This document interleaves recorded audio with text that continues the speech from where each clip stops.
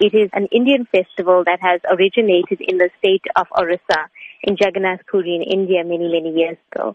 It's a pastime of Lord Krishna where his devotees pull him back on the chariot to Mathura, and also at that time bringing him back into their heart. All over the world, actually, the Satyatra festival or the Festival of Chariots takes place annually at so many ISKCON centers around the world. And we just find that people are more receptive to joining in the celebration and the festivities. What can members of the public expect at the Festival of Chariots? We have a wealth of activities planned, and, the organizers, we've been at it for many, many months now. There's something for the children. We've got a Blue Mountain themed village for children, which will host spiritual activities.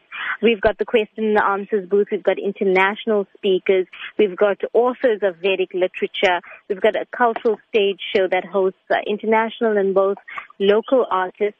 One of the highlights on the cultural program is 2 drama performances, and that's produced by Canadian-born Swami, Bhakti Marg Swami, who arrives in Durban just before the festival. And we've got one world premiere that's happening on our stages this year. We've got a lifestyle tent. We've got body art. We've got Vedic cuisine. There's so much happening at the festival. Is there an entry fee involved? No, there's no entry fee. It's a free festival, and to all the visitors of the festival, there will be free vegetarian meals provided on all 4 days of the festival. What is the duration of the festival? It is 4 days over the Easter weekend. It starts on Friday at 10:30 a.m. with the traditional chariot parade that kicks off outside the Tropicana Hotel on the Marine Parade.